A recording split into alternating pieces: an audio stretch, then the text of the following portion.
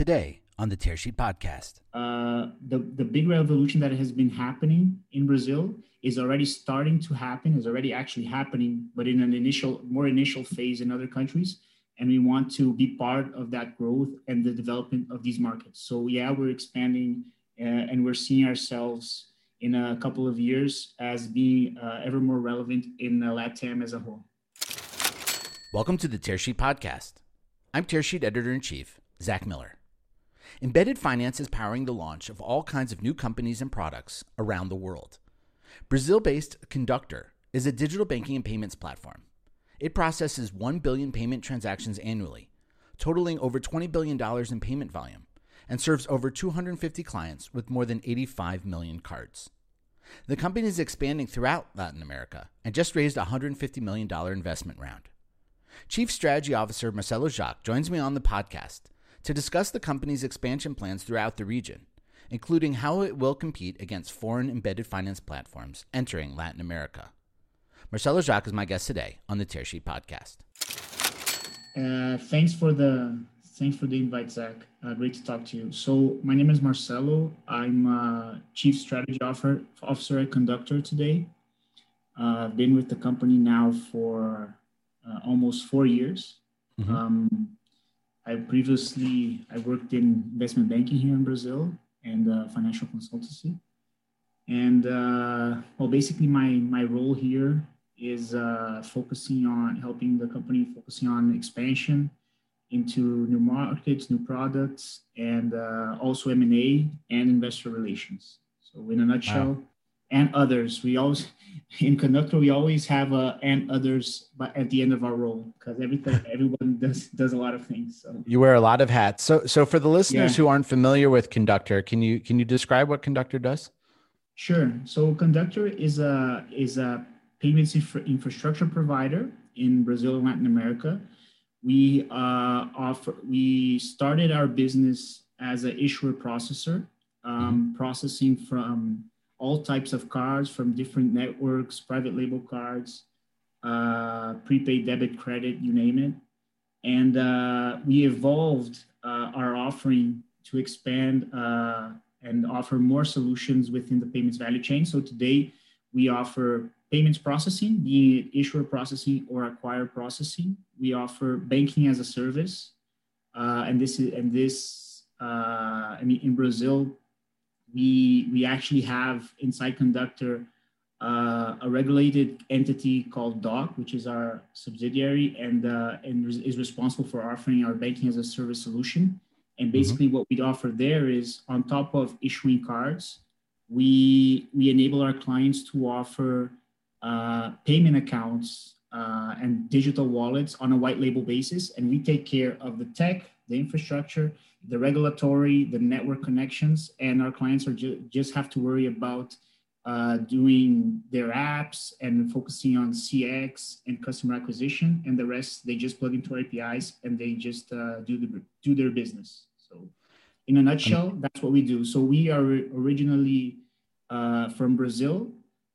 This year we started to expand outside of Brazil into other Latin American geographies. So we are already issuer processors in Peru. We're setting up in Colombia, and we're setting up in Ecuador as well. And we also have a transaction capturing platform that came with an acquisition that we did this year that's called Muxi, that is already in Argentina, Mexico, and Peru as well. So we're in 6 different countries today, Brazil being the most relevant by far, and we're expanding outside of Brazil now. And is the vision to expand throughout all of Latin America? Yeah, so we believe that, what we're seeing in LATAM as a whole, and globally speaking, digital payments is a trend, right? So you're seeing the increased digitalization of payments. Some markets are already quite digital. You have new use cases and new solutions, but people already have a lot of access to digital payments. But when you talk about LATAM, there is still very relevant under-penetration, right? So Brazil Brazil itself is underpenetrated, but if you compare to other geographies such as Mexico, such as Peru and Colombia that I mentioned, we're actually higher penetrated in terms of digital payments than these countries. So what we're seeing is the big revolution that has been happening in Brazil is already starting to happen, is already actually happening, but in an more initial phase in other countries. And we want to be part of that growth and the development of these markets. So yeah, we're expanding and we're seeing ourselves in a couple of years as being ever more relevant in LATAM as a whole. So you guys just raised a big round, $150 million investment round. Is a lot of that targeted to go to expansion, international expansion? Yeah. Basically, our main growth focuses are to grow internally in Brazil and continue to grow at the rates that we've grown in the past. I mean, the company has grown at around 45% CAGR ever since Riverwood first invested in us in 2014. Mm-hmm. And we expect, I mean, the market is still very big in Brazil, and we expect to continue to grow at rates at that amount or that level in the next few years. And the money is going to be used in product development, product expansion, and geographical expansion as well. So both of them. That makes sense. And Marcelo, you mentioned the 46% compounded annual growth rate. Well, can you give listeners a feeling for how many transactions you're processing now, volume, stuff like that? Sure. So today, to give you a sense of our relevance in Brazil, we process almost 30 million active accounts. So those are cards or digital accounts that are actually used during the month. So they're active. It's a very relevant size. We process today, this year, we're processing over 800 million transactions. And we're almost hitting the mark of 5 million transactions a day. We're probably going to hit that this week, hopefully with Black Friday. So this is, we've been growing a lot, and our volumes have been growing even more than our revenues. I mentioned the 45% CAGR in revenues, but our transaction volumes, which just if you had a sense, we've been growing almost 70% CAGR for the past few years. Wow. So yeah, expansion has been huge. I think that we grow along with our clients, right? And we have lots of digital banks and wallets that are showing expressive growth here in Brazil. They are the challengers of the new market. We also have traditional players that use our platforms as well. So we are very embedded within the Brazilian payments market. So the market grows. We've been growing a lot faster than the market because we're supporting these great companies that are growing using our solutions. Let's talk about who those clients are. So if you look, is it fair to compare you to, on the US side, to a Marqeta? Yeah, it is. We do have, the way that we deliver processing, we have an open API platform. So we have more than 600 APIs published for all of the functionalities, like I mentioned, debit, credit, prepaid, etc. The way that we deliver technology and the mindset when we build our platform and evolve it is to enable our clients to connect to the platform without having to depend on us. Because that's something that, if you think about traditional issuer processing in the past, very different. Clients dependent on the issuer processor to change anything in their card program, in their app. They had to ask for a project.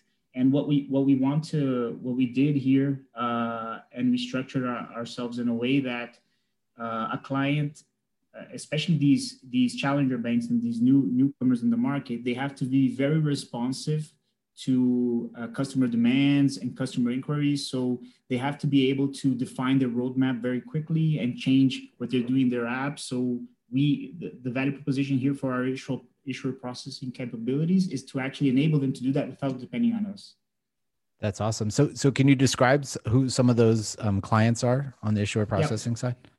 You mentioned challenger banks. Like, can you talk about, if you can name them by name, or how big that market is, or kind of dynamics around the growth there? Yeah, we don't talk specifically about clients, Zach, during these things, and this is the simple reason, right? Because we are an infrastructure business, and our clients have the end business, right? So we talk about them usually in buckets. So we have very big. We have retailers, lots of different types of retailers that use our platform to issue branded and private label cards. So private label is actually something interesting here. It's a very relevant market in Brazil because different from the US, when you can have private label cards, more like a loyalty instrument for retailers to have an additional touch point with their clients.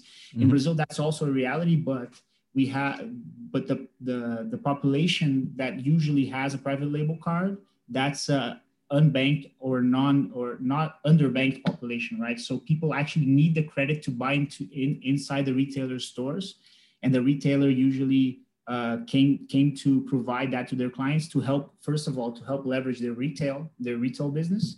But afterwards, I mean, if it's well managed, it's a very profitable business for them. So this is very common and popular here in Brazil, and we are probably the most relevant processor for retail private label cards. We also have big financial institutions that are launching new products now, and they are, you can say, the incumbents in the market, but because they're so big, right, and they have a lot of clients and a lot of different niches. For their core portfolios, they still do a lot of things internally, but what's happening in the market for these guys is they are looking to outside of their internal structures to launch new products. So we have from the biggest banks in the country, some of them already launched new products with us, and some of them are on the process of doing so. So this is another market opportunity for us in which these incumbents are launching and reinventing themselves and launching new products, and they're using market providers to do so. And like I mentioned before, we also have like the challenger banks, the neo banks, and these guys that are part of this financial revolution that is going on here in Brazil, that have been growing so much in the past 3 to 4 years, given all of the changes in regulation and the incentive of the central bank to foster competition. And these are, I mean, we've been seeing clients experiencing tremendous growth, and we've been growing alongside with them. And last, and this is a very interesting evolution in the market. I think this is kind of a global trend, but in Brazil, it's happening a lot. With this model of be your own bank, so of the embedded finance opportunity, right? People are talking a lot about that. I think that, in some markets, it already existed when you talked about, like I mentioned, retail. You talk about the retailer offering a credit card, but now a retailer can offer like a digital wallet, a prepaid account, without having to set up a whole financial institution in the back end. They can just use, for example, our banking as a service offering to offer that.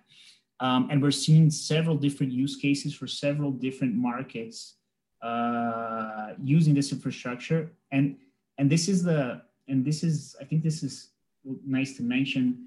It's part of our vision, and it's part of our value proposition, is to basically democratize payments through technology. So if we imagine and we think that if I can offer a complete solution for my client to offer his end customer, right, in an easy way to implement, and very cost effective, so great value for money for my client, we end up creating more digital accounts in the market, more digital usage of cash, and that has the beneficial effect to the market as a whole of digitalizing the population that doesn't have access to digital payments, right? So that's something that we're doing here as well.